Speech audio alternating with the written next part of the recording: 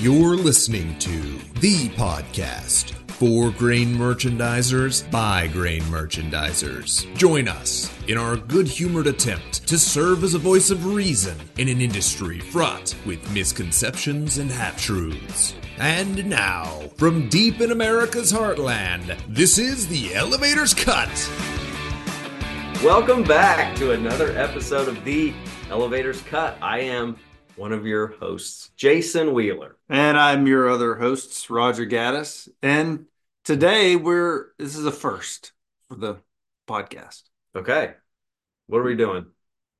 Maybe a good episode. That would be the first. I don't know about that. We find ourselves in a hotel room. Yes. Circled around the Yeti with some friends. And not the ice box. No. Definitely not the ice chest. We can't afford that. But we've got some guests here today. That's right. We're coming live from the Renaissance in downtown Nashville, Tennessee, and we got a few of Roger's friends with him. Yeah. So we're having our annual customer conference, what we call Master Management Conference this week, and we've got some folks here. While they were in town, we invited them in to chat crusty old grain guy things, and so they've agreed for whatever reason. Yeah, and so I can't get out now. I don't know how much longer we can do this preamble and make them sit here awkwardly, but we will. It's going.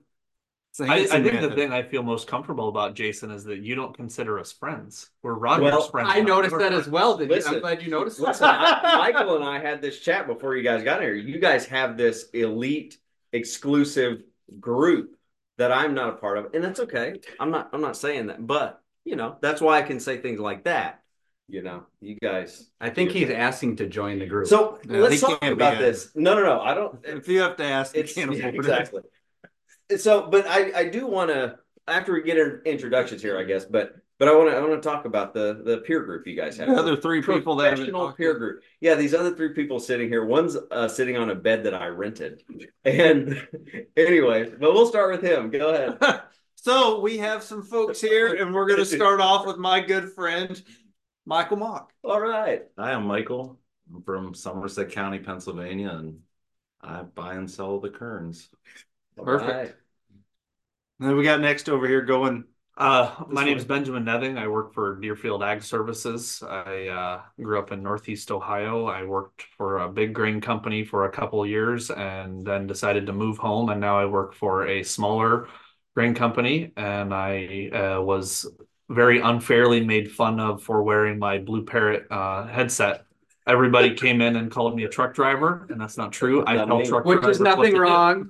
I will say the first thing you did when you got here was use the bathroom. King of truck drivers. Let's be clear, it was number one. So that's right. There were rules to these. And last but not least, Jake Lund, not your host, but they paid me enough, so I'm here. Okay. Southwest Wisconsin, big town of Stitzer. It's got a post office and a bar, and a grain business and a feed mill. So been there 9 years. Enjoy coming to this conference, and glad to be back with these guys. Yeah. Now, what brought us together initially was the entity known as White Commercial, but we've all formed friendships. With everyone except for me. Yeah, Jason's on the outside looking in. We've allowed him access to this intimate group, but we like I said, we've kind of grown through shared experiences, let's say, and so we're all in the grain business. We all dealt with all the things that grain businesses deal with, and so that's why we're here. So the idea today is just to talk grain business things and see what, or not. We can talk about Culver's, which Jake has a heart for, which is the best food place in America, probably. I would say Curter Burger. I've still never had one, but we need to get that to you, Jason. Soon. Roger, have you had that? Oh yeah, absolutely. I would like to go on record as having had a Curter Burger. Fantastic. Thank you. Right. There. I'll bring my lactase with me. We'll go to town. It's like date night for you. Maybe after this, we'll go to one. It is 15 miles away though, but okay. We'll try to make it. So you're missing one from your peer group, right? Oh yeah, we got to call out Colin. Yeah, call out Colin. Do it because he's not here. Yeah, he didn't come. But so there's one more. So it's the five guys. Not a burger place. Which is the second best burger place behind Culver's. Okay. Yeah, I would disagree and flip those two. Oh, gosh. All right, so we got Pennsylvania, Ohio, Wisconsin here, and then Cullen was South Dakota. Yeah, I'm glad to represent the Midwest here. Good spread, folks. We got the South and the East Coast. I'm the Midwest guy. We're Mid-Atlantic. I'm somewhere in between Mid Coast and Mid Atlantic. I'm Rust Belt. Okay, so tell me about, you guys just have like a text group, right? So you guys are all It's a band of brothers a thing. band of brothers, a grain guys We got that tats. earned their stripes, and I mean, So how did it come to be, and how often do you guys chat? Do you guys Zoom occasionally too and stuff? So tell me about it. So originally I was feeling slightly lonely, I guess, in my post at my former work. And I'd heard of some other fellows. I had a colleague that had a peer group. So I reached out to some people I considered friends, and we decided to start talking. We talk over text and share, grain elevators are hell pictures. And we do Zoom occasionally so we can, remember what each other looks like, which is not always great. But it's good to have some camaraderie in what you do. Yeah. I've found solace in, I'm not the only one struggling with this thing or that. So Yeah, no, I agree with Michael. I mean, we not only talk about grain, but family as well, and just have a good group to help you get through the day. And like he said, I know I always chuckle when Ben sends that picture of grain elevators are hell, and I think it makes us feel better that not only our grain elevator is hell, but Ben's is too. So I mean, his conveyors break, his belts break too. He's got corn on the ground. He needs Bob to get a shovel to bin 8. I mean, we all have the same thing. We need more trucks. I mean, we all have the same issues, and it's just nice to have a group to talk about that with and help you through your day, basically. In this business, we work in the physical world. There are real. We're not just dealing with widgets or flashing numbers. There's real people that need something out of us. They need to have their truck loaded or unloaded, or they need a settlement or whatever it might be. And the attachment of the machines that we utilize and manage, you have to get comfortable with the fact that everything will break at some point. You think about everything that is in your business, whether it is your accounting system or your leg or your truck or your relationship with your customer. At some point, everything will break, and it's our job to be prepared for that and manage it and be comfortable in it. There are days that it sometimes feels like you're wading into a cold lake. When you first dip your toe in and your ankles in, it's pretty refreshing, but all of a sudden you're about chest deep, and you're like, man, this is pretty frigid, and I would like to get out of here. And then all of a sudden you go a little bit further in, and your nose is just above water. That's what the grain business can feel like some days. And then all of a sudden you walk your way back out of it, and you're standing, shin deep in some cool, refreshing water. And you're like, this isn't so bad. I can keep doing this.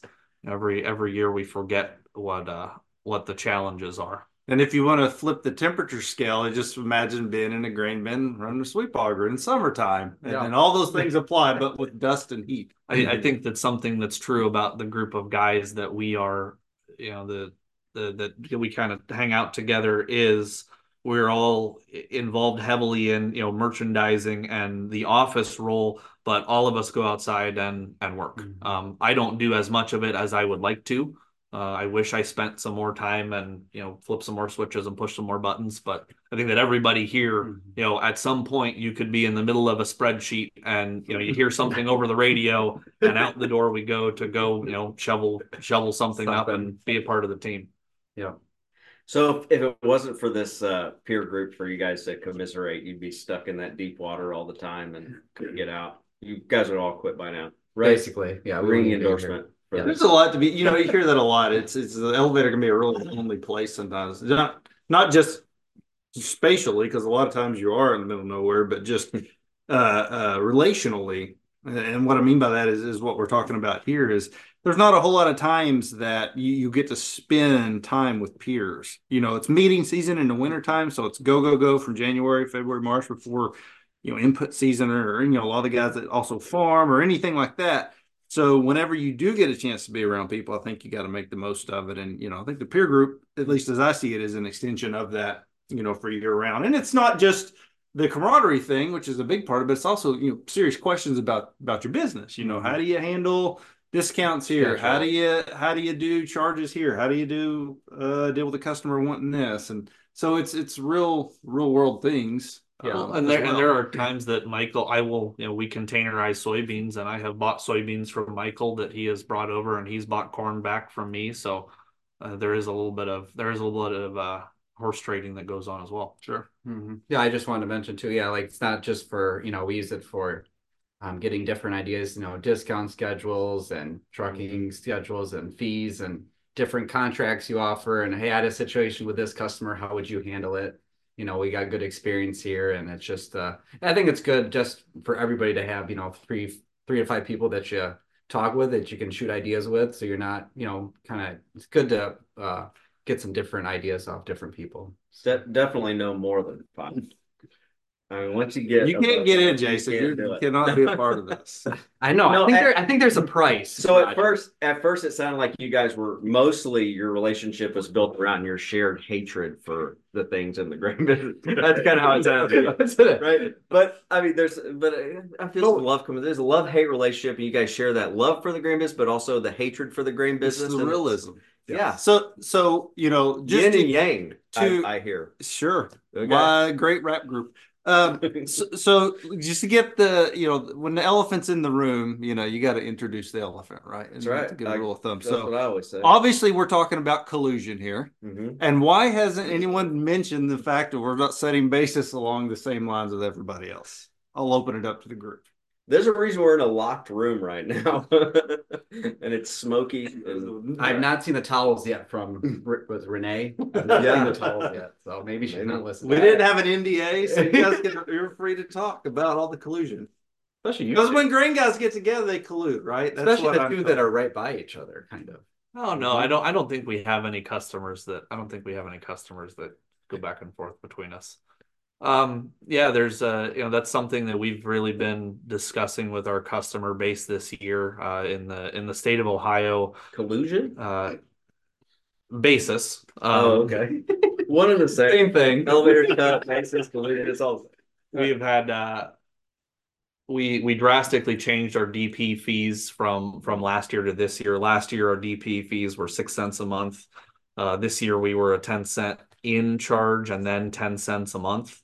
There were, whether you call that a dump fee or an in charge, there were certainly farmers that, well, wait a minute, you're going to charge me to dump? Well, only if you want to leave it unpriced. Right. Like an upcharge fee, basically. And this, our crop was really big, and it was the moisture in the corn crop was really high, and basis got really wide. And there were a lot of questions about, why are your DP fees like this? Why is your basis like this? So there's a lot of time spent having that conversation about not necessarily collusion, but why did all the elevators all of a sudden go from 6 cents a month in DP to 10 or 15 cents a month in DP, and they all did it on the same day? I mean, they got a point. I mean, the same day. I remember that day very well. Lots of phone calls and text messages that day. Wow. Our job is to interpret the demands of the cash market, and we try to figure it out every single day. It's arbitrage. If you don't, figure out what's going on, you get arbitraged. Right. Well, I mean, we've seen.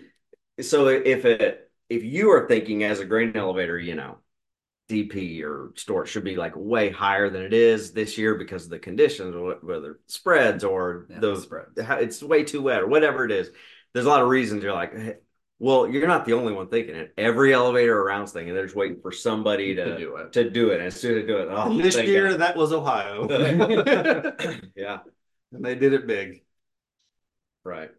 There's certainly there can be a misconception. It is about, what does a merchandiser do? Are we buying grain? Are we selling grain? I look at my role, and Michael can speak on this because he owns his own business.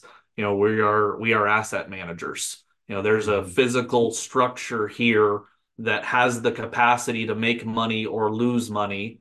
and people need its service. People want to dump corn in there, and then people want to take corn back out. We're looking at asset management. And it's I view my job in that way, and it's customer service as well. Because if we give good customer service, we'll manage our asset well. But I work for a family business that that they treat me very well. But Michael's got a much different view on asset management because it's his cash that's on the line. And the banks, frankly.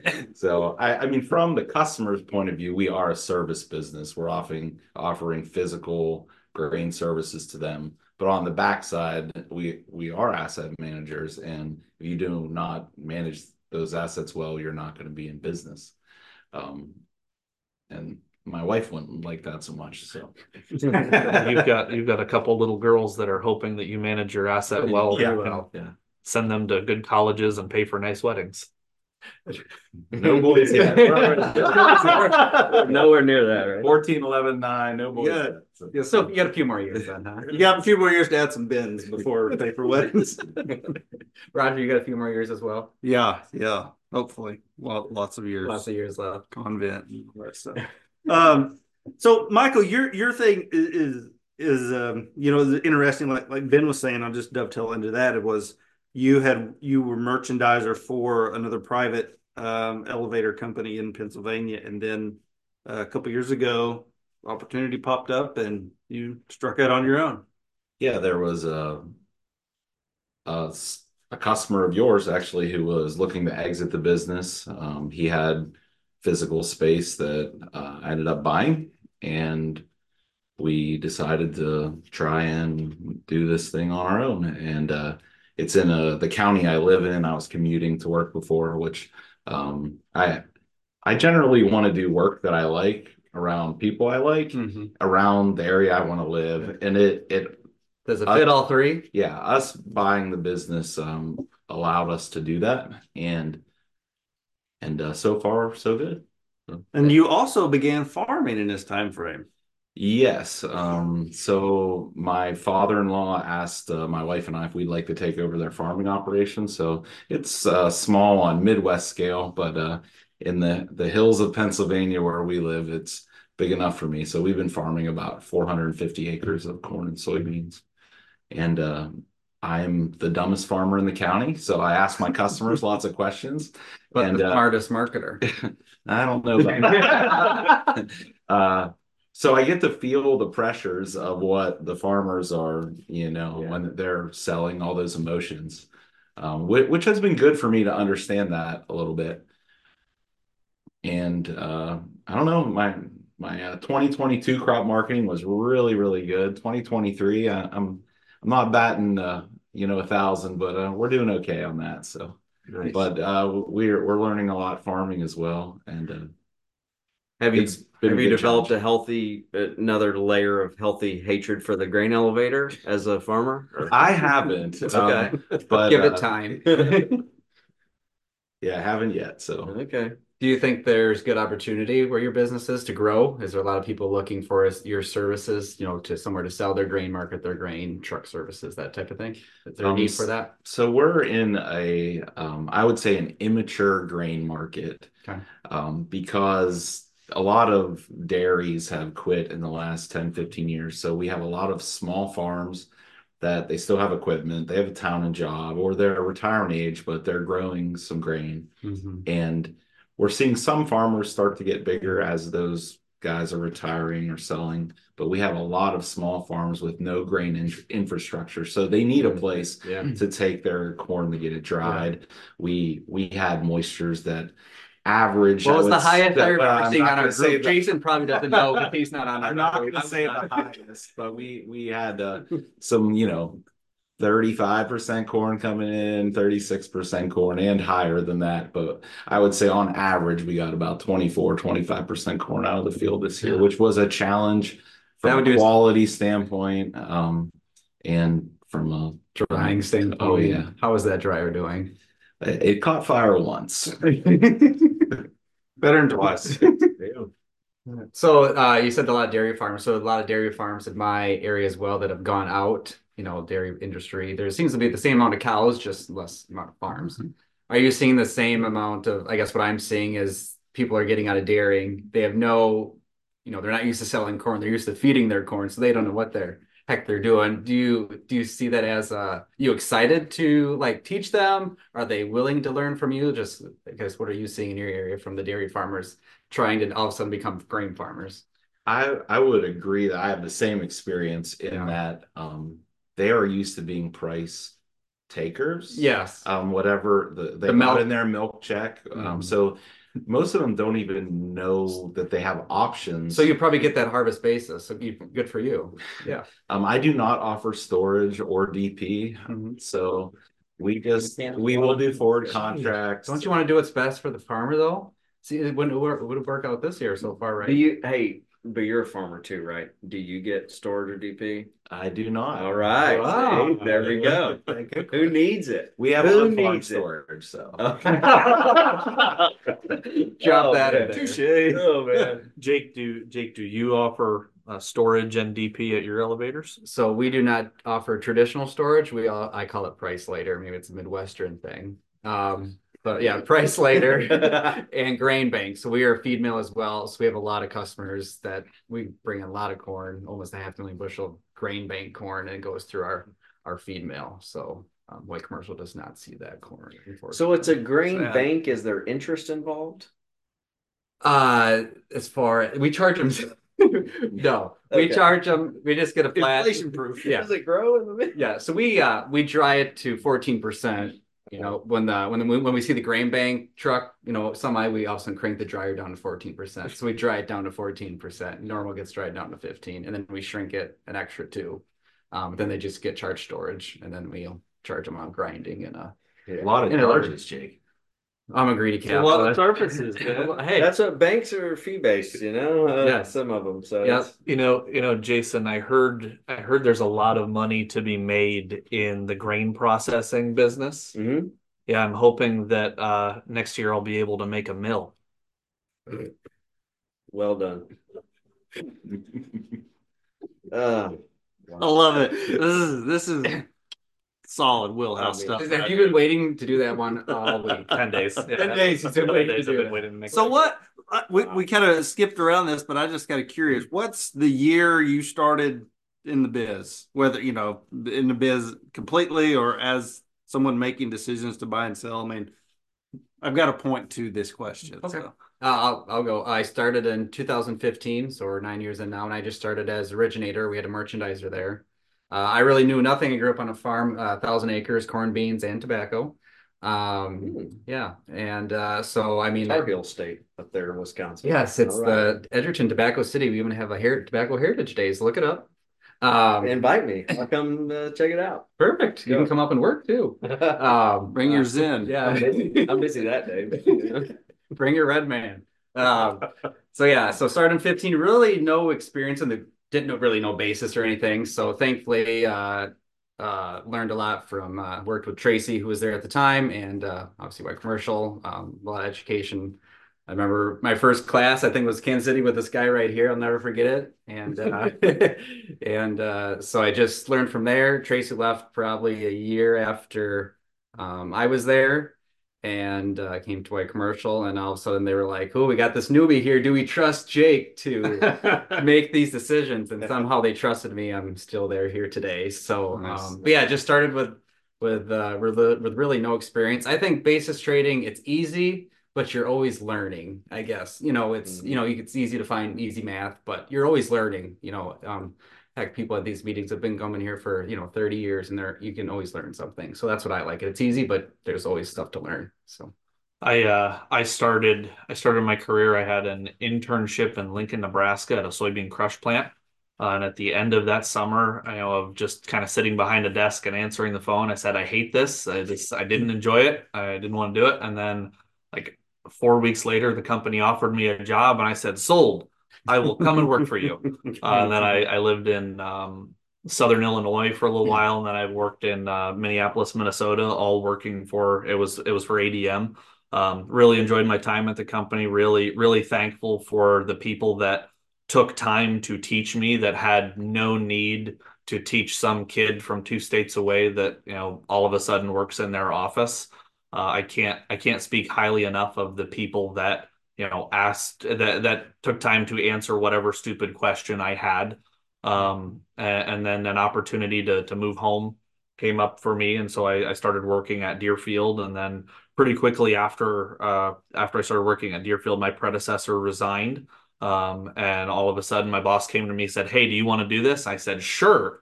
And Sounds now that familiar. was 4 or 5 years ago, I think so. I'm 31. I've been doing this since I was in college, which feels kind of crazy to say.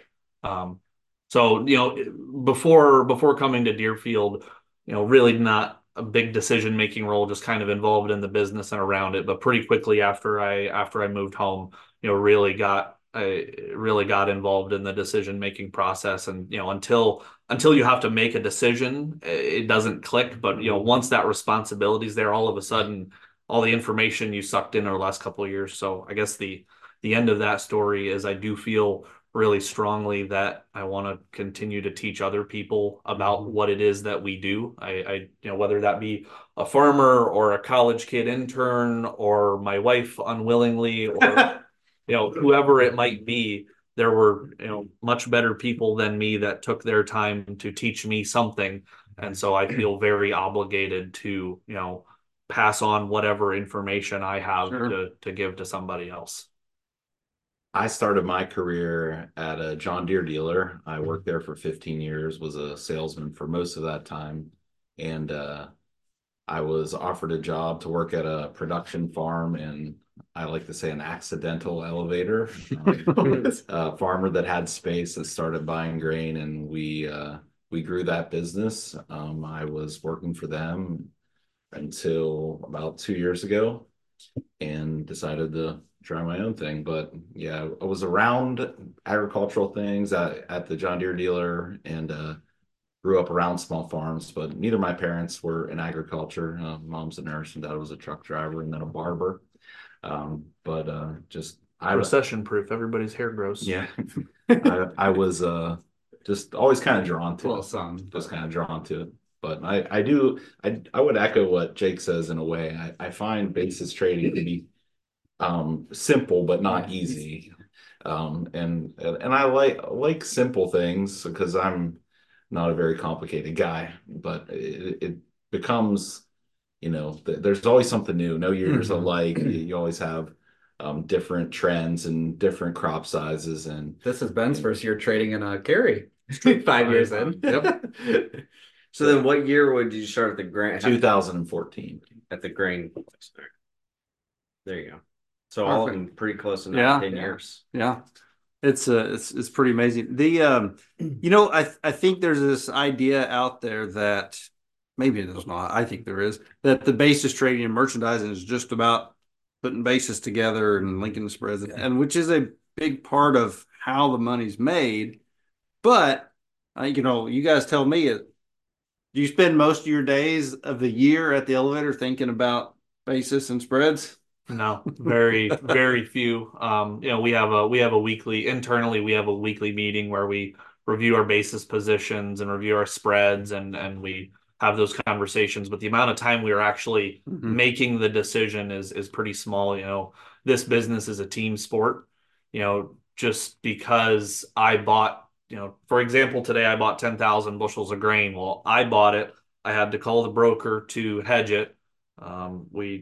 We entered it into our system. Once it comes time to deliver the grain, we are going to have a few operations people that are involved.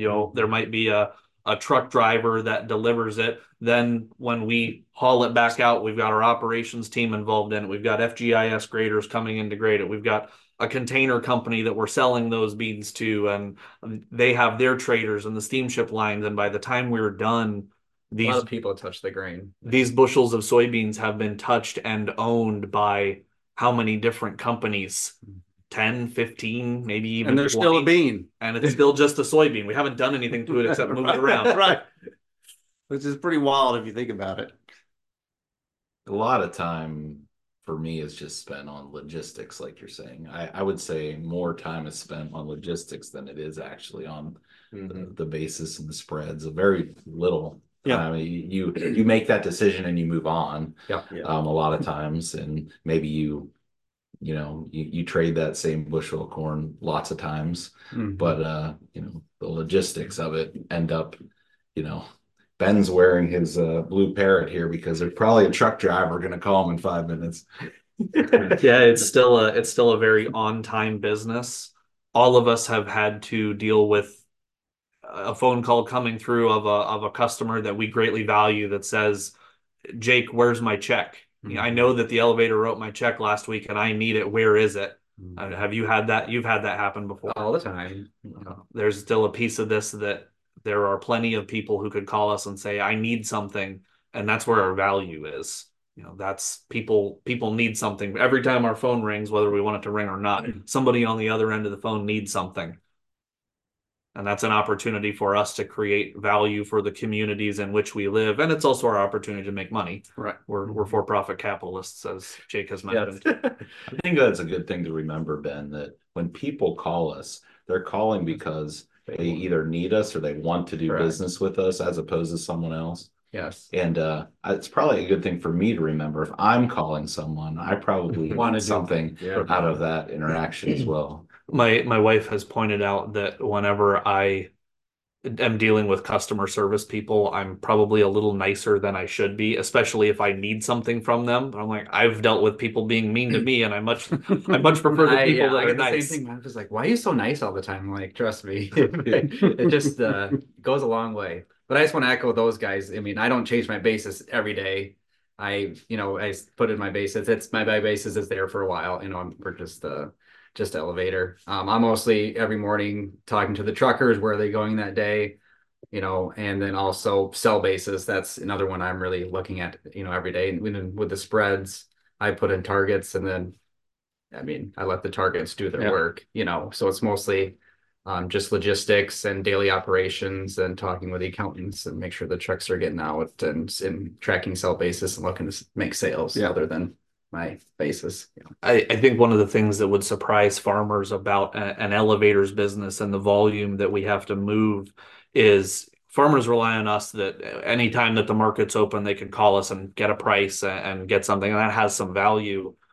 For us in our business, what we're selling into is often a non-liquid market. So to your question earlier, Roger, about how often are we thinking about basis and spreads, all of a sudden today might be the day that the soybean container buyers are calling, and today might be my opportunity to sell it. The rail market could be the same thing. It could be quiet for weeks, and today's the day that I can sell that number. And is that the right day for me to sell it today? I can't just snap my fingers and all of a sudden sell 600,000 bushels of grain on 2 trains. It takes some time and a little finessing to make sure that the person on the other side needs what I have. I know, Jake, you sell into a river market, and in Wisconsin, it gets cold and it freezes. It does. You might not always be able to move grain every single day. Yep. It's cold in Wisconsin. It is. Yeah. We didn't even really truck last week because we had 2 snowstorms come through. So it does snow in the Midwest. I grew up in Arkansas. I can't handle all this winter stuff, It's unreal. So, okay, you guys talk about like a lot of the things that I guess make the job good or fun, or you go home from a day. So you go home, you end a day, and you're like, man, this was a really good day. You have those feelings every once in a while, right? At most jobs, I don't know, man. Yeah. But anyway, what is it? You guys? I mean, every once in a while, it's very. We sure do, Phil. So, if or when that has happened, what makes it a great day?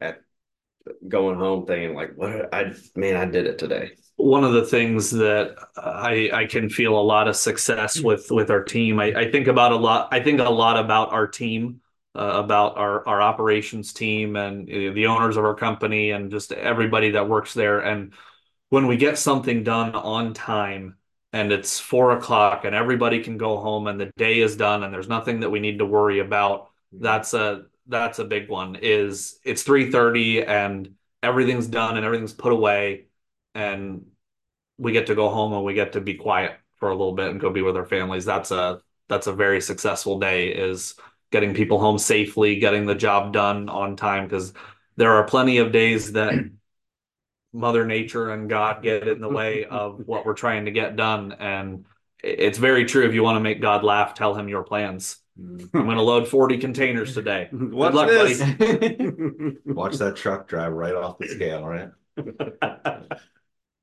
Little shout out to Cullen.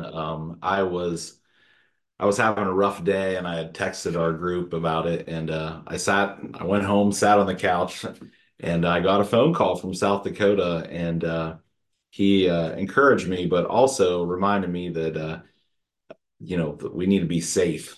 We work around really dangerous things, and Cullen Wilson he's a safety guru at this point, and he There's his high vis. he does, but it's always a good reminder to like what we do is we might not get to go home if we make poor choices or if someone else makes a poor choice. Right. So it's good to be reminded of that. Maybe we should be more reminded a little more often. Right. Yeah. I just echo what they said. I mean, the same thing as, getting home safely. I also think, heck, if I buy a lot of grain that day, I'm pumped too. That pumps you up. Yeah. The market rallies up, you buy a lot of grain at a good basis, and you can sell it, make a good profit. I mean, that really pumps me up, because, you're going to have some weeks that, heck, you don't hardly buy anything. You're like, what the heck? I haven't bought anything in like 2-3 weeks, and so it's good to have those days of, just where you buy a lot of grain and I can send out a lot of contracts that, go home, and that pumps me up. So. All right, my next question, a little less serious, but that's okay. That's what I'm known for. The office snack to get you through harvest along. You guys, what do you have stashed around or that you prefer to have around? I'm going to guess it's a can of Wolf chili. I was maybe honey buns, maybe, the 4-year-old honey buns in the little bin out there on the counter, We have a tote in my my grading room, and it's full of whatever cheap candy my wife can buy at the Ollie's discount store. All right. And there's all sorts of different things, Starburst, Snickers, but after a while those tastes kind of coalesce together.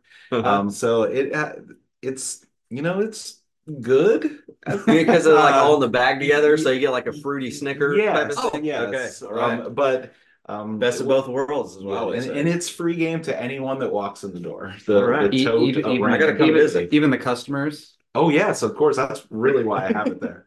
So, yeah.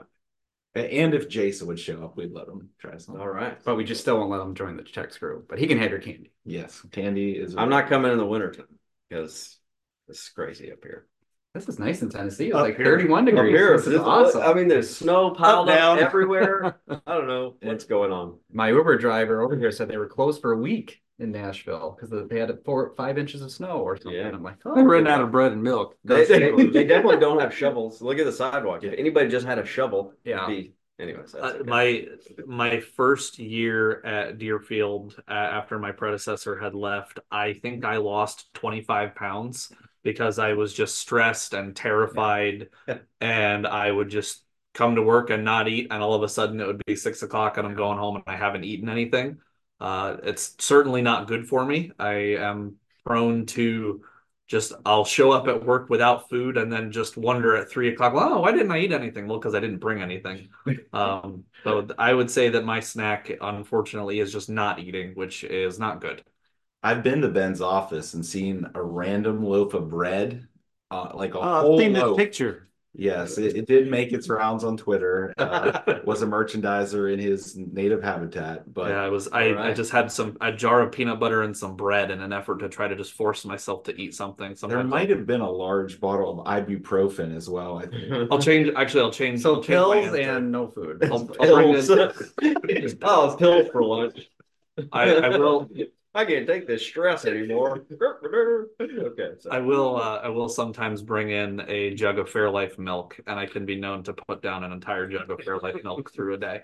Okay. Yeah, as long as you pace yourself. Support America. Do it all at once. It ain't gonna support America's dairy farmers. Is there a certain snack that when you walk into an elevator, you just know this is the place, Jason? What is it? For me, I never see snacks hardly, other than Little Debbie's for sale for on honor system for a quarter or whatever. I don't know. What do you, Roger? Well, I've always just assumed that the sample bucket was snacks. It's there, it's free, it's edible. Definitely during wheat harvest. Those soybeans are good. Now, I will tell you, what about my first gig in Louisiana? And I think I was played a joke on. Mm-hmm. And it was told, like, hey, you can roast soybeans. They're great snacks. I'm like, hey, we got a stove in the back and a skillet, and we got some beans over here in the buggy. Let's do it. We poured some oil. It just smoked up the elevator. They were terrible. But since I've seen roasted soybeans in bags and ate them, and they're really good. Tried them. So We got 2 bins full of roasted beans at see, there you go. It's like deer corn, but for beans. You can sell them. Yeah. People will. Ben has all sorts of comments and snide remarks about deer corn. It's true. I am I will speak it publicly. I hate deer corn. I am not a deer hunter. I don't particularly care about them or find them majestic. If they all left, that's fine with me. We like bikes. We will get a lot of Here. we will get a lot of phone calls at the elevator asking if we sell deer corn. And the answer is no. And if they ask what the price, if they still, well, can I get something? I will. Well, okay, I'll sell it to you for $500 for a ton. So how many have taken you up on it? None, and I'm fine with that. Because for us, the way we're set up, to sell 200 pounds of corn or 1 ton of corn, it takes me more time than it does to load out 4 trucks. And it's just, I'm not interested in it. If somebody else at our company wants to spearhead it and figure it out and make it work, more power to them. I have no interest in it. I think it's funny your name is Deerfield. Deer corn. You heard it here. He will not sell corn for 950 basis points. That's what we sell. We sell $10 for a 50-pound bag, whole corn. And we're a feed mill, so we have a bagger, so we can bag a bagger. Well, and there are feed stores around. There are plenty of places to buy deer corn, but the reason they're calling me is because they think that the feed mill or the feed store is too high priced, and they think they can buy it from me for cheaper. And you tell them just to go to pull up to the grain cart during harvest. If you want it, that's as cheap as you can get it right there in the field. After about the 10th call in harvest, I get pretty frustrated with it. Oof, yeah, harvest. I can see. You just got to make T-shirts so people know. Deerfield Egg Service. No deer corn. Print the shirts. Well, I will say that's quite a take against the swimming up current from the rest of the industry. That's really going to fire up Twitter. We're a volume. X. I guess I can't call it Twitter anymore. We're a volume business. I'm not concerned with selling 0.001%. You're a service business to your customers. Come on, Ben. Everybody starts with 1 bushel, okay? That's how you build a selling relationship. You start at 1 bushel and you go up to 2 bushels.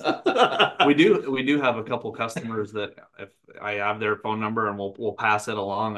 Hey, if you want to call Fred, you can call Fred, or if you want to call Jeff, he's got corn too, and they're happy to take the time to help you out. But I don't want to.